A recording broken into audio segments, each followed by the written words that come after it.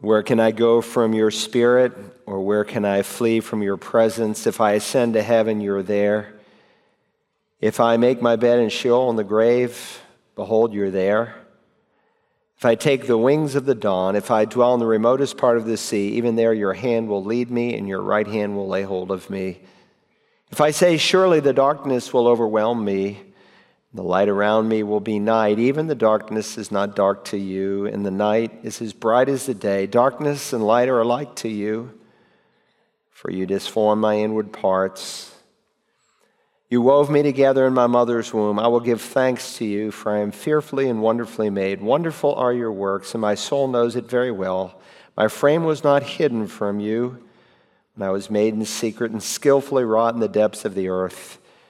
Your eyes have seen my unformed substance, and in your book they were all written, the days that were ordained for me, when as yet there was not yet one.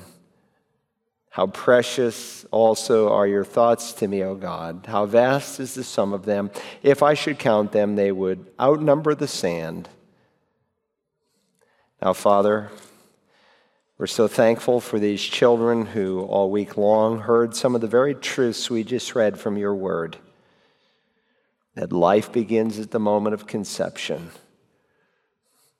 That you wove us together in our mother's womb. We just want to pause and thank you for the change of heart in our Supreme Court. We know people will still seek abortions if they really want one. But thank you, it's more difficult, and that lives will be spared and saved. Help us to value life. Help us to teach your standard faithfully, consistently, and without apologetic. Now, Father, as we come to worship you in your word, we want to thank you for these little ones that stood on the stage and some teenagers, and for the word they heard this week. Thank you for those who received Jesus as Lord. Thank you for those who came to this church for the first time today. We pray that their parents would make that a habit. And those that have never met you, that a turning point might happen. And now feed us with your word. May the Spirit of God be our teacher. May he help me and fill me and anoint me and use me, that together we might lift up the Lord Jesus, in whose name we pray. Amen. I want to invite you this morning to take a Bible and turn to 2 Peter chapter 3. If you're new to the Bible, just find the last book, Revelation, and scan back a little bit, and you will soon come to 2 Peter. If you're joining us for the first time, typically we preach through entire books of the Bible, but we are between books right now, and I'm doing a 15, maybe 20-week series on God's prophetic schedule. Now, these are exciting days in which we find ourselves. And the world is talking a lot about a new world order, about a global reset. And that shouldn't surprise us entirely, because the Bible predicts these very things. But I think you will see before we are finished with this series that the Antichrist is going to try to attempt that very thing. And I really believe with all my heart that the stage for what he intends to do is being set. With that said, the ultimate new world order will come when Jesus comes. In fact, here in our chapter this morning, when we come down to verse 13, we'll read, "But according to his promise, we're looking for new heavens and a new earth in which righteousness dwells." So the ultimate new order will not come about by the governments of man. It won't come by Satan or his Antichrist. It will come when the Lord Jesus returns. C.S. Lewis once said, "No clever arrangement of bad eggs will ever make a good omelet."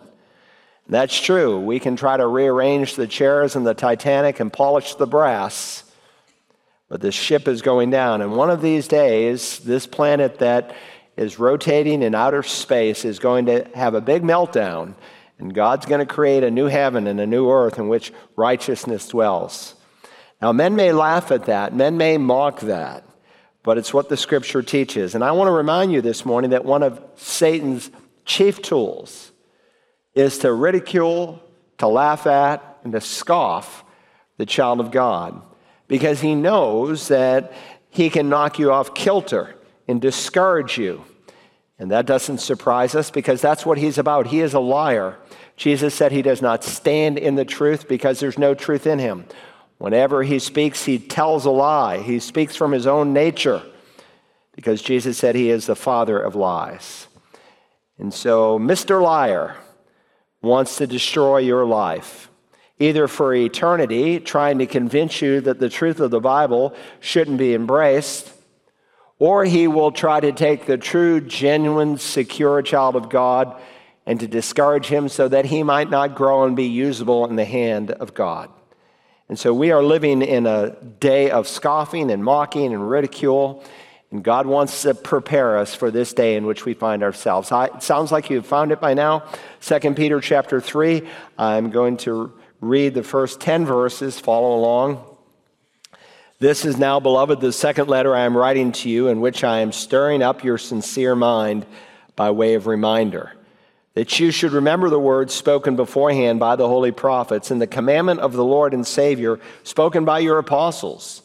Know this, first of all, that in the last days mockers will come with their mocking, following after their own lusts, and saying, where is the promise of his coming? For ever since the fathers fell asleep, all continues just as it was from the beginning of creation. For when they maintain this, it escapes their notice that by the word of God the heavens existed long ago, and the earth was formed out of water and by water, through which the world at that time was destroyed, being flooded with water. But by his word the present heavens and earth are being reserved for fire, kept for the day of judgment and destruction of ungodly men.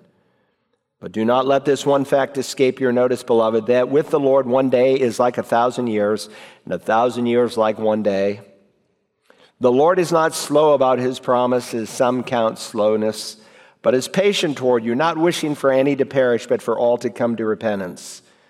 But the day of the Lord will come like a thief, in which the heavens will pass away with a roar, and the elements will be destroyed with intense heat, and the earth and its works will be burned up. So Jesus is coming again, you say. Where is he? You Christians have been saying this for 2,000 years.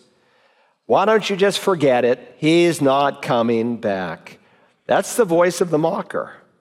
That's the voice of the scoffer.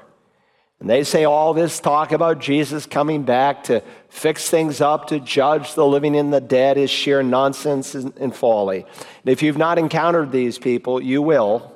And so you can see the morning's topic is scoffing at Christ's return.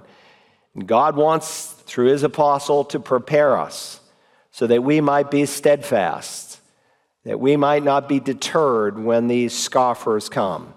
And so this morning, God not only wants you to walk steadily, he wants for you to be able to give an answer when you're confronted by such people. So 3 simple truths. If you're using the note-taking outline, it's in your bulletin. If you're online, you can print it out. The first truth is that Peter reminds us about the warning of God in the past. The warning of God in the past. Now, I want you to notice how this chapter begins. He says, this is now, beloved, the second letter I am writing to you, in which I am stirring up your sincere mind by way of reminder. So he tells us this is the second letter. Of course, his first letter is right in front of this. It's called 1 Peter. This is his second letter. And he says, I'm writing to stir up your thinking, to stir up your sincere mind by way of reminder. So remembrance, it's a key theme in this entire letter. And God wants to stir us up. He doesn't want you to glaze over this morning and just sit there. He wants you to listen. This is important. In fact, he's already said back in chapter 1, if you turn back a page, chapter 1, he said in verse 13, I consider it right, as long as I am in this earthly dwelling, to stir you up by way of reminder. And I will also be diligent, he said in verse 15, that at any time after my departure, you will be able to call these things to mind. Peter wants us to be able to recall the scriptural truths that he is going to unfold for us this morning, so that long after he's dead, you will know what it is that you are to believe. And so it's the duty of every preacher to repeat himself. Repetition is something that's important. I know today pastors want to be cute and novel, but we are called to preach the book, and that means repeating the book over and over and over again. Jesus did that by model, and the apostles did it not only by command, but by model in the Acts of the Apostles. A large part of preaching and teaching is helping people to grab a hold of the truth. And there are 5 reasons, I think, found in Scripture why God would tell us to repeat ourselves. Number 1, God commands pastors to do this. 4 times in this letter alone, he tells us that we need to repeat. We need to stir people up by way of reminder because God wants us to get it. He knows this is a need we have. And God is a whole lot smarter and wiser than we are. Secondly, God knows that it takes several times. Not only is it by command, but it takes several times before you often really grasp a truth, before you own the truth, and you have to hear it again. And third, God would have a preacher to repeat himself because he wants you not only to grasp the truth, but to come to a level where you can explain the truth. So if I ask you, what are the 4 commands in the New Testament that summarize our responsibility to the Holy Spirit? See, it's one thing to say, well, I know it's important to be filled with the Spirit, but if you're trying to help the new Christian to walk in the Spirit, what are those 4 commands? See, that's an entirely different level that God wants to bring us. Fourth, we need to be able to repeat truth because, among other things, it's a measuring stick of how you are spiritually when you hear it over again. You say, well, I've heard this passage so many times, I think I could teach it. That's arrogance. That's pride. And God wants a humble, clean heart to be able to hear truth. And fifth, if a church is doing its job, there's going to be people who are hearing it for the first time. If you got just a bunch of old, crusty Christians and no one ever comes to know the Lord, you got a problem. That local assembly is not doing what it's supposed to be doing. So what I'm sharing today, maybe you've heard before, but some people are going to hear it today for the very first time. So he says here in verse 1, this is now, beloved, a term used to describe God's people. I love the world, but I love those that God has given me as my children in a special way. And God loves the whole world. He loves the people of this world, but only his people are called beloved or beloved. Both the verb and the noun is used to describe the people of God. God has a special affection for his people. This now, beloved, the second letter I am writing to you, in which I am stirring up your sincere mind by way of reminder. So God wants us to remember. And what specifically would God have us to remember? 2 critical truths here. First, remember the warning God gave by his prophets. Remember the warning that God gave by his prophets. Notice here in the first 2 verses again, I am stirring up your sincere mind by way of reminder. Why? Here's the reason: that you should remember the words spoken beforehand by the holy prophets and the commandments of the Lord and Savior spoken by your apostles. Peter is saying, in effect, as your spiritual leaders, we want to stir you up. We want to make sure that you are mentally alert, first, to what the holy prophets of the Old Testament era wrote about. Again, Peter knew our minds can wander. He knew that we can hear a truth, but not really let that truth sink deep into our soul. And we end up being asleep spiritually. Spiritual lethargy is a problem in the church today. And so Peter, among other things, he has a grasp on the unity of Scripture.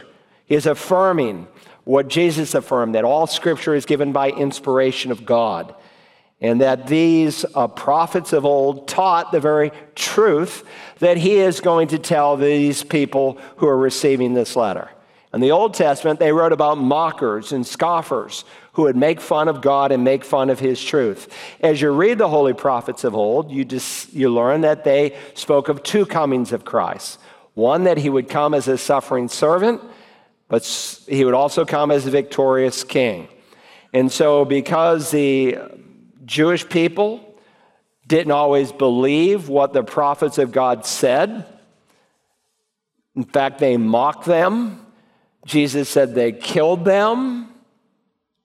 They missed the first coming of the Messiah. Not all Jewish people. There are many Jewish people all the way through the Old Testament era. God has always had his remnant. And even when the Lord Jesus came, the early church initially was comprised entirely of Jews. But many mocked the Lord. Now, understand there are 2 comings that are described in the Old Testament. They're like 2 mountain peaks of prophecy.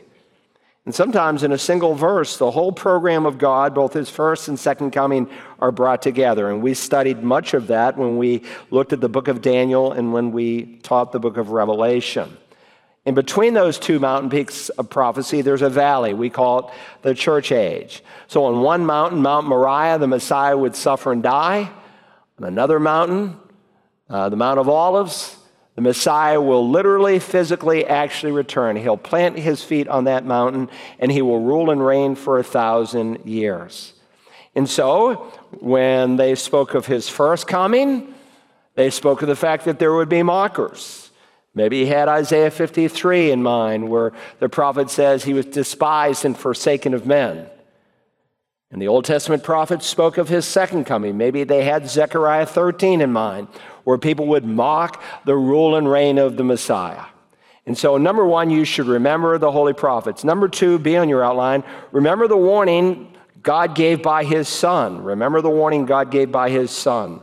Again, Peter says here in verse 2, that you should remember the words spoken beforehand by the holy prophets and the commandment of the Lord and Savior spoken by your apostles.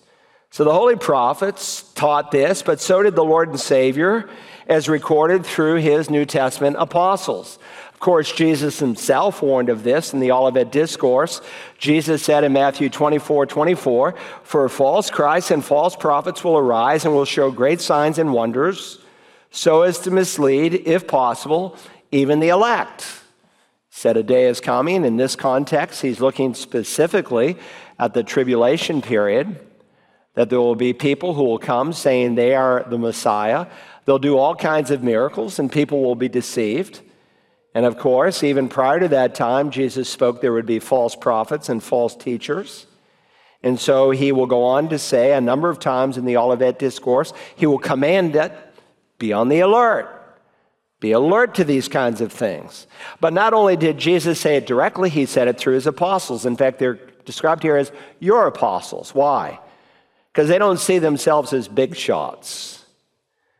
They see themselves as servants of the living God. And Peter understood that Christ had not given him some papal authority. It's in the plural. You should circle the little letter S at the end of the word apostle. He is speaking here of the apostles who are speaking with the authority of God Almighty. Paul, for instance, said to the church at Ephesus, he gathered the elders there, and in his last sermon to them, he said, "I know that after my departure, savage wolves will come in among you, not sparing the flock. And from among your own selves men will arise, speaking perverse things, to draw away the disciples after them. Therefore, be on the alert." Jude, the apostle, gave the same warning. "But you, beloved, ought to remember the words that were spoken beforehand by the apostles of our Lord Jesus Christ, that they were saying to you, in the last time there shall be mockers." Likewise, the apostle John gave a similar command. "For many deceivers have gone out into the world, those who do not acknowledge Jesus Christ is coming in the flesh." This is the deceiver, the Antichrist. And so John will describe the spirit of Antichrist that is at work. And someday the spirit of Antichrist will literally be embodied in a person. And so he'll go on to say, "Watch yourselves, that you might not lose what you have accomplished, but that you may receive a full reward." Now, John knew you could not lose your salvation. He affirmed our eternal security, but he also knew that false teachers could knock you off center, where you could lose some of your reward. Turn here in 2 Peter to chapter 2 for a moment. Turn to 2 Peter chapter 2. Again, I want you to see a similar warning that this apostle gave. That chapter opens, "But false prophets also arose among the people." Now, when Peter said that false prophets also arose among the people, what precisely is he referring to? He's referring to the Old Testament era, when Israel was plagued with the presence of false prophets. The people were constantly being led astray by false teachers. Not only did they have false prophets from without, like the 450 prophets of Baal and the 400 prophets of Asherah during the time of Elijah, they also had prophets, false prophets from within, who claimed to speak on behalf of Adonai, but they did not. And so the Bible says that a true prophet would be taught by God. He would be given divine revelation, whereas a false prophet who claimed inspiration was doing nothing but revealing his own mind. That's why Jeremiah the prophet said this in Jeremiah 23. Thus says the Lord of hosts, do not listen to the words of the prophets who are prophesying to you. They are leading you into futility. They speak a vision of their own imagination, not from the mouth of the Lord. And then a few verses later, he'll say, the prophet who has a dream may relate his dream, but let him who has my word speak my word in truth. What does straw have in common with grain? Absolutely nothing, declares the Lord. So God is not synergistic, as so many Bible teachers and pastors are arguing for today. So we have more and more people who argue, well, their opinions are not contradictory, they're just complementary. And so at the Southern Baptist Convention 10 days ago, one of the best-known pastors in America who had ordained 3 women to the ministry to be elders in his church, he said, well, this is just a secondary issue. Is it really? When God says that a woman should not teach or exercise authority over a man, and then when he gives the qualifications for a pastor, they're all male qualifications. If you can tell me how a female can be the husband of one wife, I can tell you how she can be an elder or a pastor. Not to mention, for 2,000 years, there was one common voice in terms of the roles of men and women. It's not that men are better than women. It's not that women cannot be fantastic Bible teachers. They can, but they're to do it over women and not over men. Why? Because there are different roles in the body of Christ. Men and women are equal, but they have complementary roles, just as in the home. The husband and the wife are equal. They're co-heirs of the promises of salvation. But the man is to be the leader, and that's where your children will learn. When children come in and the parents say, well, he's just rebellious and he doesn't listen to me, typically there's a problem with the marriage. Where either A, the husband is not being a loving leader, or B, the wife is not submitting to his authority. That's where they learn to respect the police officer and leaders in the church and so on. And so his argument was, it's just a secondary issue. If God has spoken clearly on something, it's not a secondary issue. To deny what God has clearly said and to rewrite it is sin. It's a distortion of Scripture. And every major denomination in this country, one of the very first steps they took in going down the road of liberalism is they denied the distinct roles that God has for men and women. Again in verse 1 here of chapter 2, but false prophets also arose among the people, just as there will also be false teachers among you, who will secretly introduce destructive heresies, even denying the master who bought them, bringing swift destruction upon themselves. Peter is saying, just as many false teachers arose during the time of Israel's history, so you can expect the same in the church. When you look for a false teacher, never fail sometimes to look in the church. And Peter's admonition here is largely going unheeded in our day. The average evangelical under the name of unity is willing to link arms with just about anybody and everybody.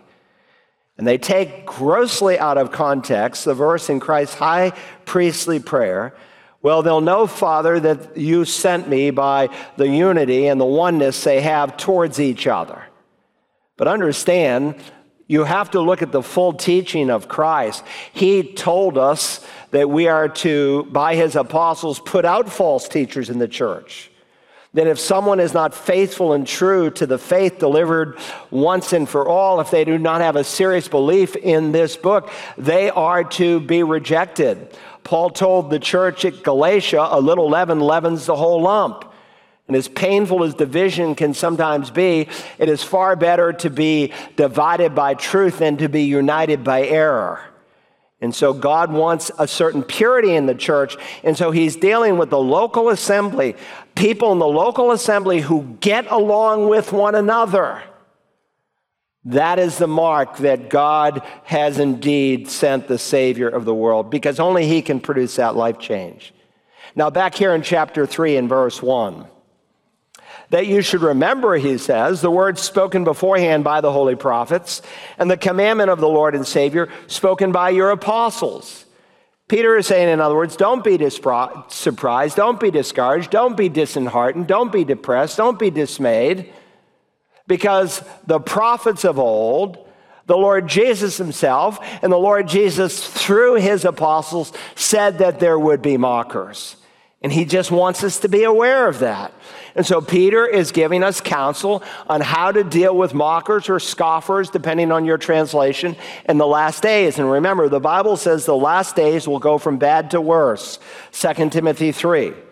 While we've been in the last days since the time Jesus walked on the earth, those will increase in terms of the evil expressions they'll bring. All right, but he doesn't stop there. I want you to see, beginning now in verse 3, that Peter instructs us about the persistence of mockers in the present. He instructs us about the persistence of mockers in the present. Roman numeral 2 there in your outline. Now, please notice how verse 3 begins. Know this, first of all, that in the last days mockers will come with their mocking. Know this, first of all. In other words, what I am about to say is of utmost importance, so do not miss it. That in the last days, mockers will come with their mocking. He's reminding us that one of the signs of the last days will be mocking, scoffers, and that this scoffing and this mocking will go from bad to worse. Look, if you lived in America 50 years ago, while you may not have been an evangelical born-again Christian, you still had a certain respect. You had a certain affinity for some of the things they taught. In fact, you may have followed some of the teachings they taught. No longer. Now the two camps are becoming more and more divided, and you have to choose camps. And so the Bible predicts not only the appearance of the Lord Jesus at the end of time, but also the appearance of mockers and scoffers at the end of time. So we shouldn't be surprised when they show up. They're called apostates. In fact, he spent all of chapter 2 describing an apostate. An apostate is not simply an unbeliever. Certainly all apostates are all unbelievers, but not all unbelievers are apostates. And so we saw that there's a narrow definition in the New Testament for an apostate, that an apostate is someone who knew the truth, heard the truth, and they've either totally rejected it or they've rewritten it. And that's the day in which we are living in. And so in the second chapter, he teaches us that these people that are described in that chapter don't take the truth of God's word seriously. Just as the people mocked in Noah's day, just as the citizens of Sodom mocked the possibility that there would be fire and brimstone from heaven in Lot's day, even so the people in this day mock and scoff that Jesus is coming back to judge the living and the dead. And so why do the scoffers scoff? Why do the mockers mock? Well, he explains two driving motivations here in verses 3 through 5. First, their mocking is based on lustful desires. Their mocking is based on lustful desires. Look again at verse 3. Know this, first of all, that in the last days, mockers will come with their mocking, following after their own lusts. And so why do false teachers, why do these apostates scoff and attempt to make fun? Why do they try to get other people to follow their examples? It's very simple. They want to continue living in their sin.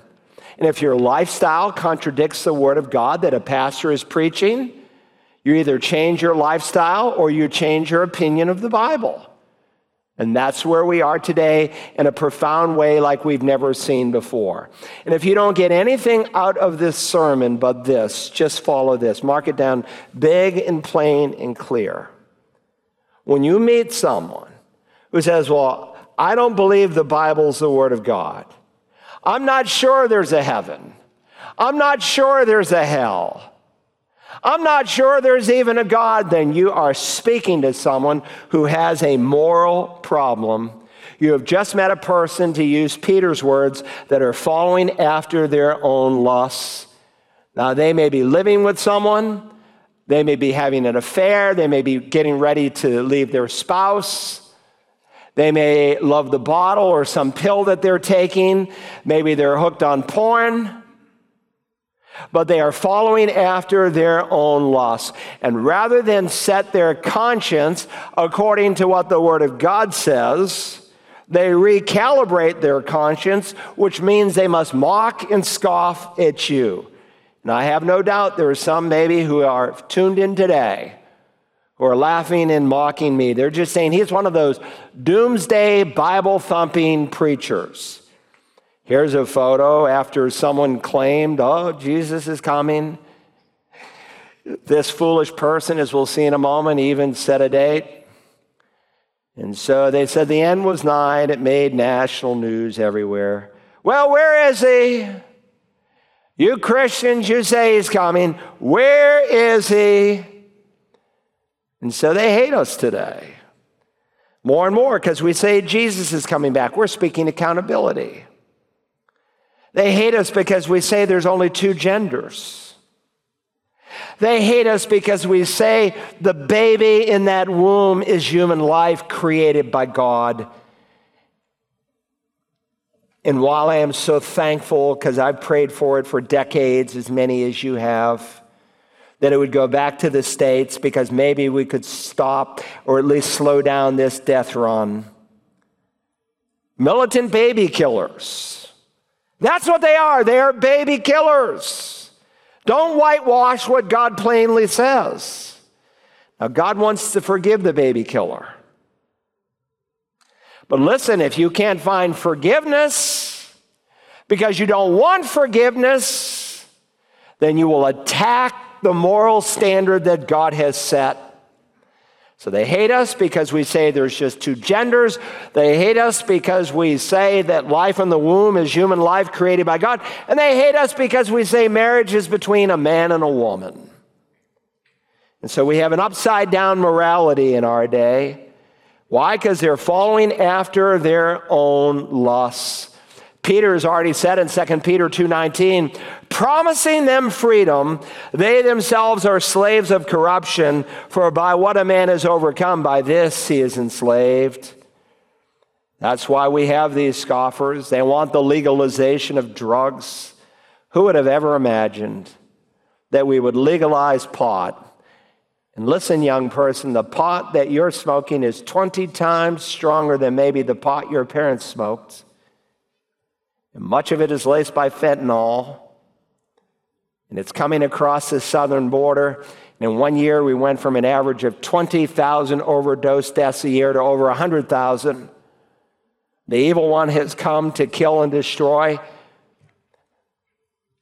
They love homosexual marriage. They love this wicked sex ed instruction that your kids are given, most of them starting in the 3rd grade. Oh, I didn't know that's happening. Well, you better wake up, because it's happening all across America. You see, their problem is not a problem of their head, it's a problem of the heart. They're following after their own lusts. So number one, their mocking is based on their lustful desires. Number two, their mocking is based on willful ignorance. It's based on willful ignorance. Let's keep reading. Know this, first of all, that in the last days mockers will come with their mocking, following after their own lusts, and saying, where is the promise of his coming? For ever since the fathers fell asleep, all continues just as it was from the beginning of creation. What are they saying? They're saying, you preachers have been preaching this for 2,000 years. I had a guy tell me, that's what my grandmother said. She said Jesus was coming back. She's dead now. Well, she was right to say Jesus is coming back. She had it right.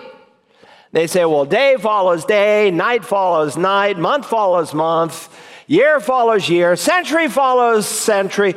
Where is he, Christian? For ever since the fathers fell asleep, all continues just as it was from the beginning. Where is this promise of his coming you guys have been preaching? And then they argue, according to the laws of nature, life is simply one continuous, unbroken experience. It's called uniformitarianism. Nothing has changed. Nothing cataclysmic has ever happened in time and space. This idea that Jesus is coming back is just foolishness. But Peter says such a denial is willful ignorance. Look again at verse 5. For when they maintain this, it escapes their notice. Now, if you have the NASB with marginal notes, when there's a more literal rendering that may not read smoothly, they'll put it out there in the margin. So you'll notice the margin, you might want to circle it, for they are willfully ignorant of the fact. In fact, the King James follows the Greek a little more literally here. For they willfully are ignorant. The New King James says they willfully forget. You know, some people are ignorant just because they're ignorant, but other people are ignorant because they're willfully ignorant. They deliberately overlook, the ESV renders it. They put out their own eyes because they do not want to see the truth. Why? Because if what I'm preaching is true this morning, that means they are accountable. That means they're going to have to deal with the living God. And Jesus said men won't come to the light. Why? Because they love their evil deeds. Paul says they will suppress the truth in unrighteousness, willful ignorance. Again, verse 5, for when they maintain this, it escapes their notice that by the word of God the heavens existed long ago, and the earth was formed out of water and by water. They willfully and deliberately ignore God's hand in the creation, and they do it all in the name of science. Now listen, I'm not opposed to science. It all depends what you mean by science. There's a difference between operational science and origin science. I love science in that I can get in an airplane and fly to the other part of the world, or call someone up in the Ukraine as I just did, or call my children in another state and FaceTime with them. That's operational science. But operational science is far different from origin science. You see, operational science can be tested in a laboratory, where origin science is sheer theory, and it's based on some presuppositions that A, there is no God and there is no such thing as the supernatural. So you have to come up with another way in which you explain this world. And so a paleontologist who's a born-again Christian, he will come to a very different conclusion from what he will examine than one who starts with the premise that there's no God and there's no such thing as miracles. And most Christians today are just ignorant that that was the basic premise in which evolution was formed under. And so you have these unbelievers who are willfully ignorant. The so-called intelligentsia, they believe it's superstition for us to teach what we teach. Nothing cataclysmic has ever happened in time and space. And they're basically saying, don't confuse me with the truth. Follow Peter's reasoning. It's very clear here. For when they maintain this, when they're willfully ignorant over these things, it escapes their notice by design, willfully. It escapes their notice that by the word of God the heavens existed long ago, and the earth was formed out of water and by water. So Peter points to their inconsistency by underscoring two truths. One, God's intervention in the creation of the world, and secondly, God's intervention in a worldwide flood. He's telling us that God is not so far removed from the creation as the evolutionists would want us to believe. God created the heavens and the earth by his word. 9 times in Genesis 1, it says, and God said, and God said. God spoke it into existence. The psalmist said, put in the margin next to verse 5, Psalm 33:9, for he spoke and it was done. He commanded and it stood fast. So the Bible is clear that God just spoke it all into existence. And if you do not understand that, then you don't understand anything. Because if you're ignorant of the past, you will, by virtue of logic, be ignorant of the future. If you are wrong about the origin of the world, you will be wrong about the destiny of the world. The very first verse of the Bible, in the beginning, God created the heavens and the earth. And so many foolish Christians today are saying, oh, you can believe in theistic evolution. So we have a so-called apologist by the name of Tim Keller who says theistic evolution is a viable option. No, it's not. It contradicts the plain teaching of Scripture that death enters into the universe through sin, that there was no death prior to sin entering into the world. And so Keller argues that chapters 1 and 2 of Genesis are contradictory and full of errors unless they're poetry. So not wanting to say that they're contradictory and erroneous, he said the first 2 chapters of Genesis are poetry. Listen, people want to reject the truth of the creation because they want to reject the truth of God. Jesus said, and this is the judgment, that light has come into the world, and men, meaning people, love the darkness rather than the light. Why? Because their deeds were evil. So his first argument is rooted in creation. Mr. Skeptic, Mr. Mocker, you say God never intervened before. Well, he did, because by his word, he created the world. By his word, he flung out the stars. He scooped out the seas. He made it all just by speaking it. What's their theory? Out of the glue into the zoo, that became you. Well, where did the glue come from? Where did this inorganic matter come from that this whole planet and world and universe evolved from? They have no explanation. So Peter is showing their faulty reasoning. For when they maintain this, it escapes their notice that by the word of God the heavens existed long ago. His argument is simple. It's all done by God's spoken word. By the word the heavens existed long ago, and the earth was formed out of water and by water. Now follow along. He gives a second illustration when God directly intervened, through which the world at that time was destroyed, being flooded by water. Now you see that word flooded? It's the Greek word cataclysmo.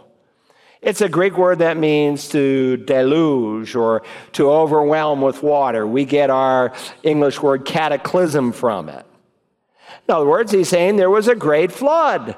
There was a time when God intervened before in time and space. So God powerfully brought about an intervention when he created the world, and he spoke the universe into existence, and God brought about a second intervention when he flooded the whole world with water. The psalmist said it so well. I love Psalm 115 and verse 3. But our God is in the heavens, and he does whatever he pleases. If you were here a few weeks ago, we saw that Jesus said the coming of the Son of Man would be like the days of Noah. And we saw that there are 3 major characteristics that typified the people in Noah's day. There was godless apostasy. People were falling away from the truth that God had given them. The moral code, the moral dictates that God had. In addition, there was godless anarchy, and so there was gross immorality, there was violence, there was lawlessness, and there was great apathy, because Noah, whom the New Testament tells us was a preacher of righteousness, they just yawned in the face of his sermons. And may I remind you, those same 3 characteristics typify the day in which we live in. And so the Bible says here in verse 6, the world at that time was destroyed, being flooded with water. So Peter is just saying, don't be discouraged by this teaching of uniformitarianism that God has never intervened before, because he has in the creation and in the world flood. And you know what I find interesting? That those are the 2 principal doctrines in the last 95 years that secularists have attacked. It's like God was looking down the corridors of time to the end of time, when the last days would go from bad to worse, knowing that man would attack him as the creator, and they would attack this truth that there was a great flood. You know, the flood story is not unique to the Bible. After the flood, of course, the world was populated again, and man got arrogant, and there was the Tower of Babel. And so God brought confusion, the Hebrew word for Babel. And so they were divided, of course, by their language groups. You would hang with someone you could understand, and people married within their language groups. And so we have not the races, there's one race. We have the ethnicities, the goyim, the ethnos, that came as a result of the Tower of Babel. Of course, the evolutionists want you to believe something different. But understand, God's word is clear. God's word is crystal clear that what took place at Babel was a precursor to what's going to happen. We'll see it before we're done. We are going to see that what happened at the Tower of Babel is going to be replicated at the end of time. But you need to come back for the rest of the series, so I'm going to just save that as a commercial. But what I want you to see here is that the world was created by God's word, but in a moment's time, it's going to melt down. Notice here the phrase, it's reserved for fire. The word reserve there is the Greek word therazo. Sorry, I'm tongue-tied this morning. Therazo, we get our word thesaurus from it. A thesaurus is a collection of things. In fact, if you have the Young's literal translation, it says that not reserved for fire, but treasured with fire. Paul uses this same word in Romans 2 when he talks about people who have all this revelation, but they ignore the revelation God has given them. And what are they doing? They're treasuring up wrath for themselves in the day of wrath. Hell is awful for anyone who goes here, but it won't be the same for everyone. Somehow in the perfect justice of God, some are treasuring up more wrath than others. Jesus used the same word when he commanded believers to treasure up things in heaven and not on earth. Same verb. And so God says here that the world is reserved or stored up or treasured with fire. What's he speaking about? Well, I'm not sure Peter fully knew, but God the Holy Spirit knew when he had him pen this. Maybe he revealed it to him, but it doesn't change the truth of what was written. You know, until a short time ago, 70 or so years ago, man didn't know that within every object on the earth, there's energy. And so we learned how to split atoms, and so we have the atomic bomb. Science tells us that in a glass of water, if they could figure it out, they say there's enough energy in a glass of water to take an ocean liner all the way around the world. Now, if you told that to my grandfather, that there was fire and power and rocks and in water, he would have thought you were crazy. But that's what science realized, and so they gave us the first atomic bomb. By the way, someone asked me recently, do I think the world will be destroyed by a nuclear holocaust? And of course, the answer from the Bible is no. That's not to say that we couldn't have some kind of limited nuclear war. But as we'll see this morning, the scripture is very clear. That's not how the end will come. In fact, in Colossians 1:17, you should write it out in the margin next to verse 7. There it says that in him, in Christ, he holds all things together. Everything in the universe, all of its power is held together by Christ. But one of these days, he's going to open his hand. And there's going to be a big meltdown. In fact, fast forward to verse 10 in your mind here. Notice he says, but the day of the Lord. If you've been with us in this series, we've seen that the day of the Lord is not referring to a specific day, but to a time frame. Like the day of your youth doesn't refer to one day, but that time in which you were a youth. Go back and look at the second message in this series, and we saw the day of the Lord includes the great tribulation period, the second coming of Christ, the millennial reign of the Messiah. But the day of the Lord will come like a thief, in which, now please notice, circle that word in. It doesn't say at which. In which. Every word is inspired, Jesus said. Every letter is inspired, Jesus said in the Sermon on the Mount. He said the smallest mark within a letter is inspired. If it had said at which, then at the second coming, the whole earth would melt down and that's the end. He is talking about the day of the Lord in which during this whole time frame, during this whole program, one of the things that will take place, which John puts at the end of the 1,000-year period, the world will melt. Look at it. But the day of the Lord will come like a thief in which the heavens will pass away with a roar, and the elements will be destroyed with intense heat, and the earth and its works will be burned up. Now that word roar, it doesn't come out in English, but it comes out in Greek. It's one of those onomatopoeia words. We have words like that in English that sound like you read them. There's sound to them, so to speak. Well, the word here in Greek refers to a crackling roar. In fact, the King James tries to capture the onomatopoeia of the Greek. It says, with a great noise. That's beautiful. One of these days, Jesus is going to open his hand, And there's going to be a tremendous explosion. You see, man has it backwards.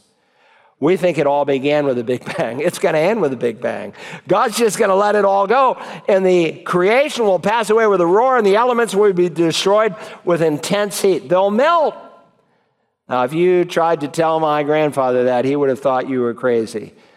That there's energy within matter, that it's stored up with fire, but someday the Lord is going to let it go. So, one, God's past involvement also alerts us to his future judgment, but God's present patience also alerts us to his unchanging love. His unchanging love. Let's look at verse 8. But do not let this one fact escape your notice, beloved, that with the Lord 1 day is like 1,000 years, and 1,000 years like 1 day. Once again, Peter exposes the ignorance of the mockers. Not only are they ignorant of what God has done in the past, they are willfully ignorant of what God himself is like. They want to create and manufacture God the way they want him to be, not the way he is. Now, God has no beginning, and God alone has eternality. Now, man has immortality, but there's a difference. God had no beginning or end. But when God created you, he created you to be an immortal person. You will live forever and ever and ever, either in heaven or in hell. But God is eternal, and he dwells above and apart from his creation. We call that the immanence of God. God is beyond time. God doesn't operate by some alarm clock. In God's economy, 1 day is like 1,000 years, and 1,000 years is like a day. Moses prayed this in Psalm 90, verse 4, "For 1,000 years in your sight are like yesterday when it passes by, or as a watch in the night." So God sees things from a perspective that the mockers don't. Oh, 2,000 years you've been preaching Jesus is coming. And Peter is reminding us he's only been gone 2 days. The Lord is not slow about his promise. So one, they don't understand God's eternality, but neither do they understand God's patience. That's what he underscores here. The Lord is not slow about his promise, as some count slowness, but is patient towards you. Why? Because he's merciful. He's not wishing for any to perish, but for all to come to repentance. So why has he delayed his return? It's not because he's impotent. It's because he's patient, and he's patient because he's holding the door of mercy and forgiveness open another day. Not wishing for any to perish. You believe that? I hope you do. There are some Christians who say it's all prearranged. And God created some to live in heaven, and God created some to live in hell, that you have no real choice. Don't ever let that get into your heart. God says he takes no pleasure in the death of the wicked. He is willing that none should perish, but all come to repentance. We just read in 2 Peter 2:1 of these apostates who, quote, deny the master who bought them. When Jesus died, he died not just for the elect, he died for the whole world. They say, well, his blood was wasted then. It wasn't wasted, because the same blood that saves you will condemn the unbeliever. The unbeliever will have absolutely no way of saying, I didn't have a chance. Jesus didn't even die for me. No, he died for all, so that all can believe, but not all choose to believe. He desires for all to be saved and for none to come to repentance. And so the hyper-Calvinists would say some babies that die, they die and go to hell. That's a poison. That's a distortion of the very character and nature of God himself. And so sometimes when you hear that, you need to guard your heart with all diligence, because it's not all prearranged, and we'll see before we're done here, we have a responsibility to share this good news with a lost world. Now notice he wishes none to perish, but all to come to repentance. So obviously repentance has something to do with salvation. So let's talk about that for just a moment. What does the word repent mean? Some say, well, it just means to feel sorry. Well, not necessarily. It's not so much a feelings word as it is an action word. The verb metanao means to change your mind. And even the adjective in the noun, it just carries the idea of a mind change. God is asking you to change your mind. Now, feelings may be involved, and so Paul speaks of a godly sorrow that leads to repentance. But the repentance is not the feeling. The repentance is the action behind the feeling. It's an action word. And of course, some people say, well, you have to feel really sorry for repentance to be real. Listen, God wired us all different, and it's used in different contexts. Remember when Peter stands up and he preaches his very first sermon on the day of Pentecost, and they're brought under deep, deep, deep conviction. And they say, brethren, what must we do? And he will say, repent. So repentance, make sure you understand it's just a change of mind. It results in a change of action, but it's a change of mind. Don't make repentance a work where you front load the gospel, where you clean up your act so you can come to Jesus. You can't clean up your act. The one who sins is a slave to sin. Now, it will produce a changed life, and so John the Baptist can speak of producing fruit in keeping with repentance, Matthew 3:8. Or Paul can say in the book of Acts, I preach that they should repent and turn to God and prove their repentance by their deeds. And when those Jewish people are brought under deep conviction, as he shows them verse by verse through an expository sermon that Jesus is Lord, that they killed the Messiah. Brethren, what should we do? In one word, repent. Change your mind. What is he asking them to repent about? They said Jesus was only a man, where the scripture says he is the God-man. And you must change your mind over that. So Peter is calling them to repent. But understand that conviction by the Spirit of God doesn't necessarily always produce conversion. There are people in Scripture who are convicted by the Spirit of God, but they don't repent. Stephen stands up there and he says, you're always, you stiff-hearted men, resisting the Spirit of God who was convicting them. Remember Paul, when he had Governor Felix in front of him? He gave an incredible, compelling sermon concerning the death, burial, and the resurrection of Jesus. And the Bible says in Acts 24:25, and as he was discussing righteousness, self-control, and the judgment to come, Paul, by the way, preached on hell. Felix became frightened and said, go away for the present time, and when I find time, I'll summon you. But he never summons Paul again. He was brought under conviction, but he didn't repent. So you can have conviction without repentance. In fact, you can have confession without repentance.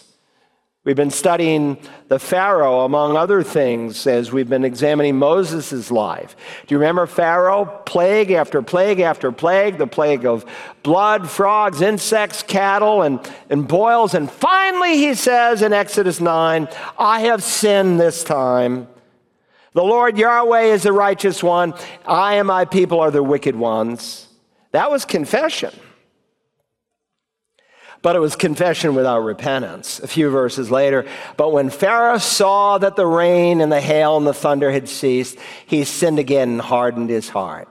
You can have conviction without repentance. You can have confession without repentance. In fact, you can have crying without repentance.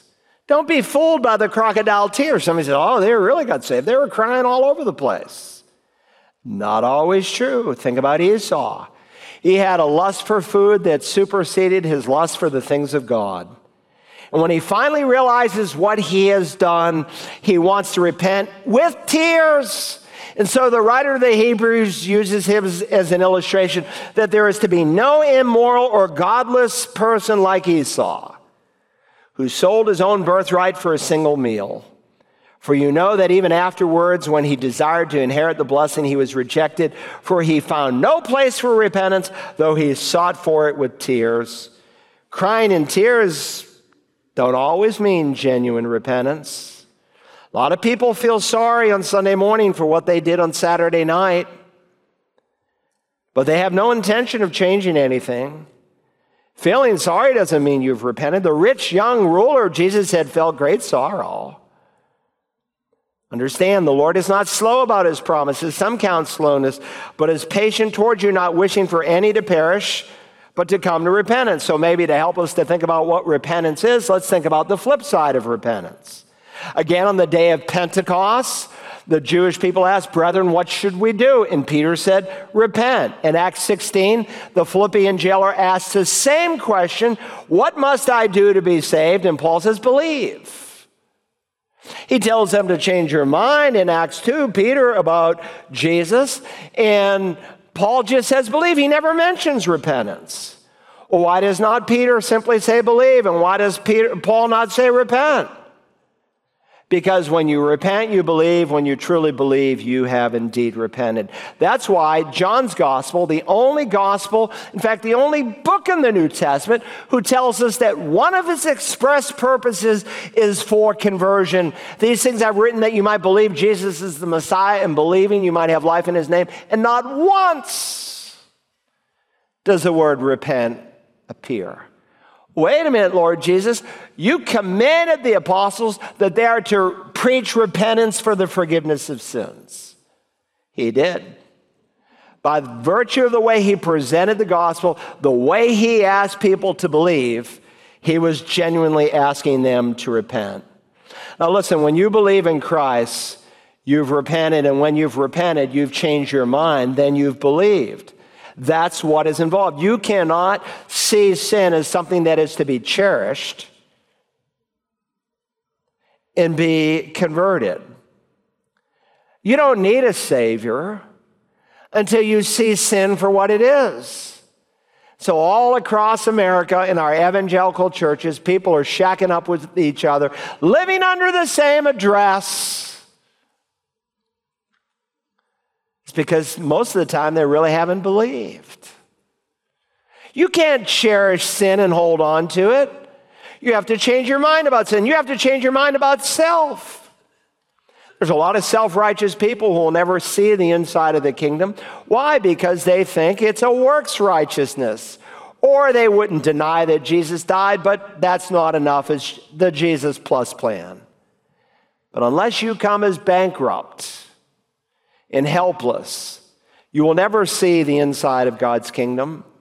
Believe in the Lord Jesus and you'll be saved. Now, don't get lost in this forest of theology. Remember, he is asking people to consider the truth that God is not wishing that any should perish, but all should come to repentance. That God is involved in time and space. He showed it through the creation. He showed it through the flood. And the only reason Jesus hasn't come back yet is because he's holding the door of mercy open just a little bit longer. For that matter, you can have compunction without repentance. Judas is a classic example. He regretted that he betrayed Jesus. But he hung himself and he died and he went to hell. He went to hell, of course, not because he hung himself, not because he committed suicide. He just went to hell sooner than he would have went to hell. He went to hell because he was an unbeliever, but he had deep regrets. You can have conviction without repentance, crying without repentance, confession without repentance, compunction without repentance, but you cannot have conversion without repentance. You must change your mind about sin, your self-sufficiency, and the Savior. And he just wants us to understand that don't be knocked off kilter by these mockers. God is just holding the door open to give people another day. Now, how are we going to apply this passage? Let me suggest 4 applications as we close our time. Number 1, let me underscore this morning, we are not to set dates. We're not to set dates for Christ's return. When you set dates, you are giving mockers an opportunity to make fun. We just read in verse 5 that by the word of God, the creation came into existence. Then we just read and studied verse 7, but that by the word of God, the world will come to an end. Not by the word of man, but by the word of God. Harold Camping, a few years ago, set a time frame when Jesus would come back. Nobody knows the day or the hour, but we know the year.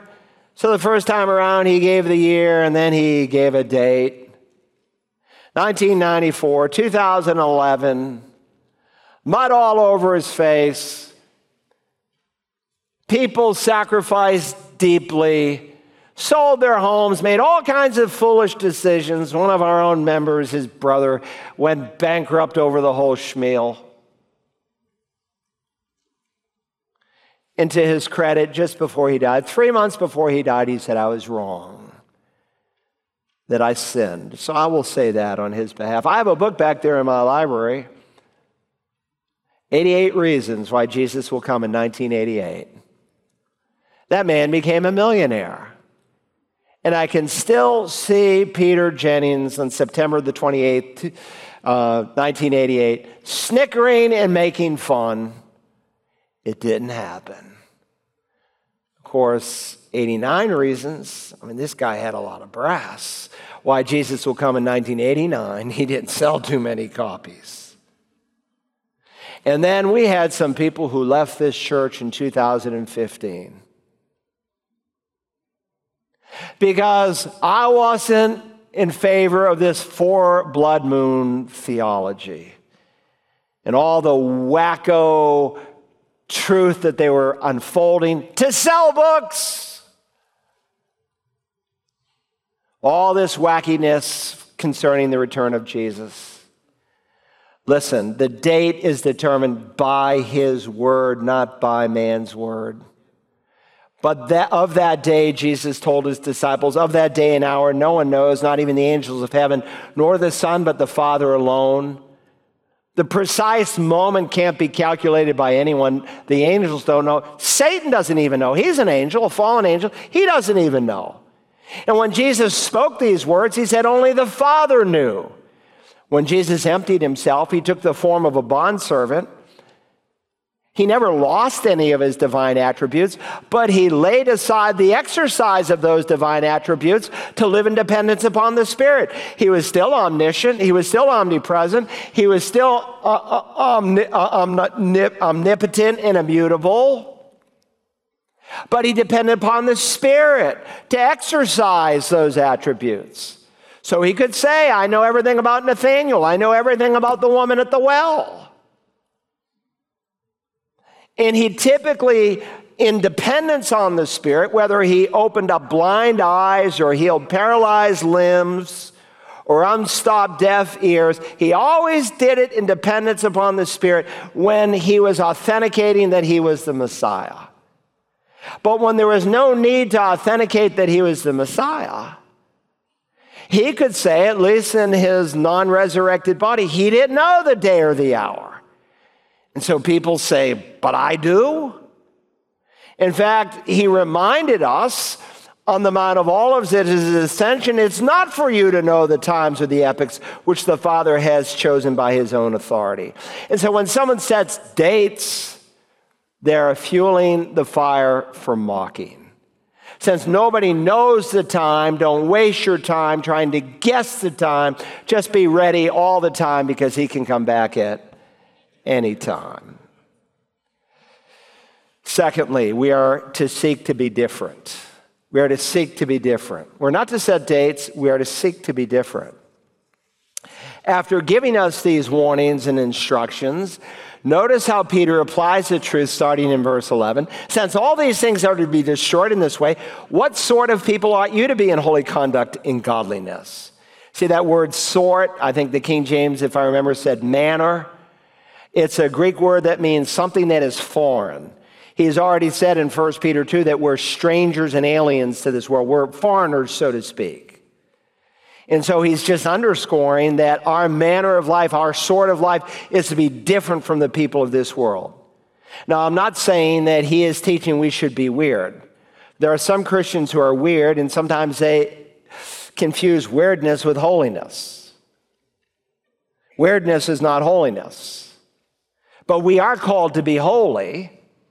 In fact, he not only uses this word hagios, holy, to speak of our relationship vertically, but then he uses this second word, godliness, that describes our relationship horizontally. In other words, we need to be clean in our walk with the Lord vertically, and we need to be walking in righteousness with our brother. If we're at odds with our brother, we can't expect God to use us. Since all these things are to be destroyed in this way, what sort of people ought you to be in holy conduct and godliness, looking for and hastening the coming of the day of God, because of which the heavens will be destroyed by burning, and the elements will melt with intense heat. But according to his promise, we're looking for new heavens and a new earth in which righteousness dwells. Sin has marred and ruined the creation that we're in. But someday paradise lost will be paradise regained. God will create a brand new heaven and a brand new earth, and there'll be no sin ever again to mess it up. Therefore, beloved, since you look for these things, be diligent to be found by him in peace, spotless and blameless. There's not many things you can take with you to heaven. If you're married and you have children, hopefully you'll take your children and grandchildren because they've received Jesus as Lord. But you'll take your character there to the judgment of the just, which we will study in the weeks ahead. Third, we are to seek to win people to Jesus. Not only should we seek to be different, we are to seek to win people to Jesus. Verse 15 says, and regard the patience of the Lord as salvation. Peter's restating what he just said back in verse 9. The only reason that's keeping Christ from coming back is the patience of the Lord. He's patiently waiting for more people to get saved. And what appears to be a negative inaction on the behalf of the thinking of the mockers is actually a positive demonstration of God's love. Macrothumia. Macro means large. Thumia means heat. We get our word thermos from it. And so literally, he's speaking here of a large anger when he renders this word patience. The King James says long-suffering. But one of these days, the long-suffering of God's patience will break to his wrath. In fact, listen to what James said about Peter's sermon. Acts 15, let me just read a couple of verses. Simeon, Peter, has related how God first concerned himself about taking from among the Gentiles a people for his name. And with this, the words of the prophets agree. Just as it is written, after these things, I will return. I will rebuild the tabernacle of David, which has fallen, and I will rebuild its ruins, and I will restore it. So the prophets agree. After these things, after what things? After the saving of the very last Gentile takes place. You see, this is a Gentile church. Now, God has always had a remnant, and there's always been a remnant of Jewish believers. But one of these days, the Gentiles who've been leading the cause are going to be replaced by the Jews. And when the last Gentile is saved, after these things, the program for the second coming will begin to unfold, the rapture leading to the second coming. And I would just say, if you're not a Christian, one of these days, time will run out. You say, I don't think it will happen today. It may run out for you today. You could die before this day is over. One of our dear, precious deacons went home to heaven last night. He woke up. Everything was fine. He wasn't planning to go to heaven at the end of the day. Some of you, everything's fine. I've got plenty of time. You're going to meet God either by death or when the rapture takes place, as we'll see. It will be too late for you then. So the scripture says, whoever will call upon the name of the Lord will be saved. But how can they call upon him in whom they have not heard? And how will they hear? Unless they have a preacher. He's not talking about me. He's talking about us. He's using the word generically in Romans 10. That we're all preachers. The question, are we faithful preachers or unfaithful preachers? Suppose you're to pass a house here in town and you see the roof's on fire. Man, the house is on fire. You call 911 and you go and you start banging on the doors and everything's locked. You look through the window and you see this lady and she's in the room with the baby and the baby's in a crib and she's gathering all her pearls and her treasures and putting them all in a suitcase and she seemingly is ignoring the baby and the house is beginning to fill up with flames and smoke and you say, what's wrong with that woman? She's sick. She has a warped value system. She's like a lot of Christians. We have a warped value system. We're living for the here and now. And we can't remember the last time we tried to bridge a conversation with someone concerning the forgiveness that can be found only through Jesus. Finally, we are never to stop growing. We are never to stop growing. Regard the patience of our Lord as salvation, just as our beloved brother Paul. By the way, Paul severely rebuked Peter at one time, but Peter was a big man. He didn't let that stop him. He received the rebuke, and they went on as best friends. Just as also our beloved brother Paul, according to the wisdom given him, wrote to you, as also in all his letters, speaking in them of these things. Paul spoke a lot about the return of Jesus and how we should live, and which are some things hard to understand. I would agree with that. Which the untaught and unstable distort, as they do also the rest of the scriptures, to their own destruction. I've studied a lot of different kinds of manuals and even used to read some of my dad's medical books.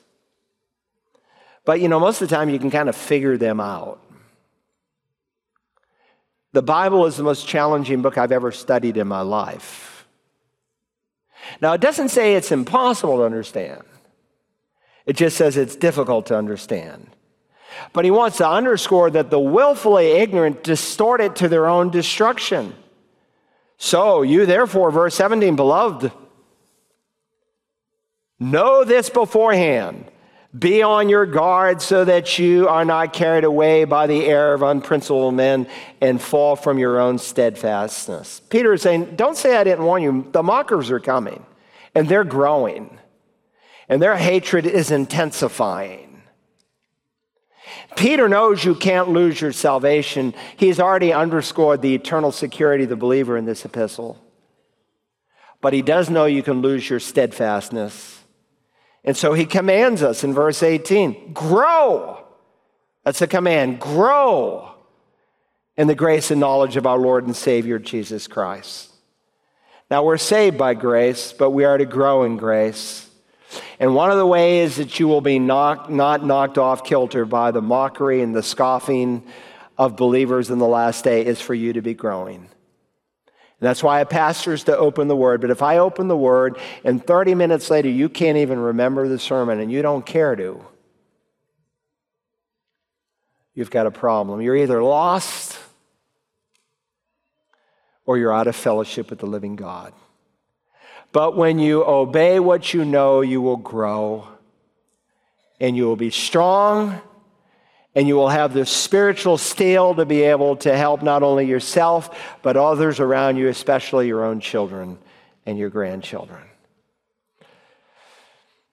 Now, our Father, we thank you this morning for the opportunity to open your word, which is alive.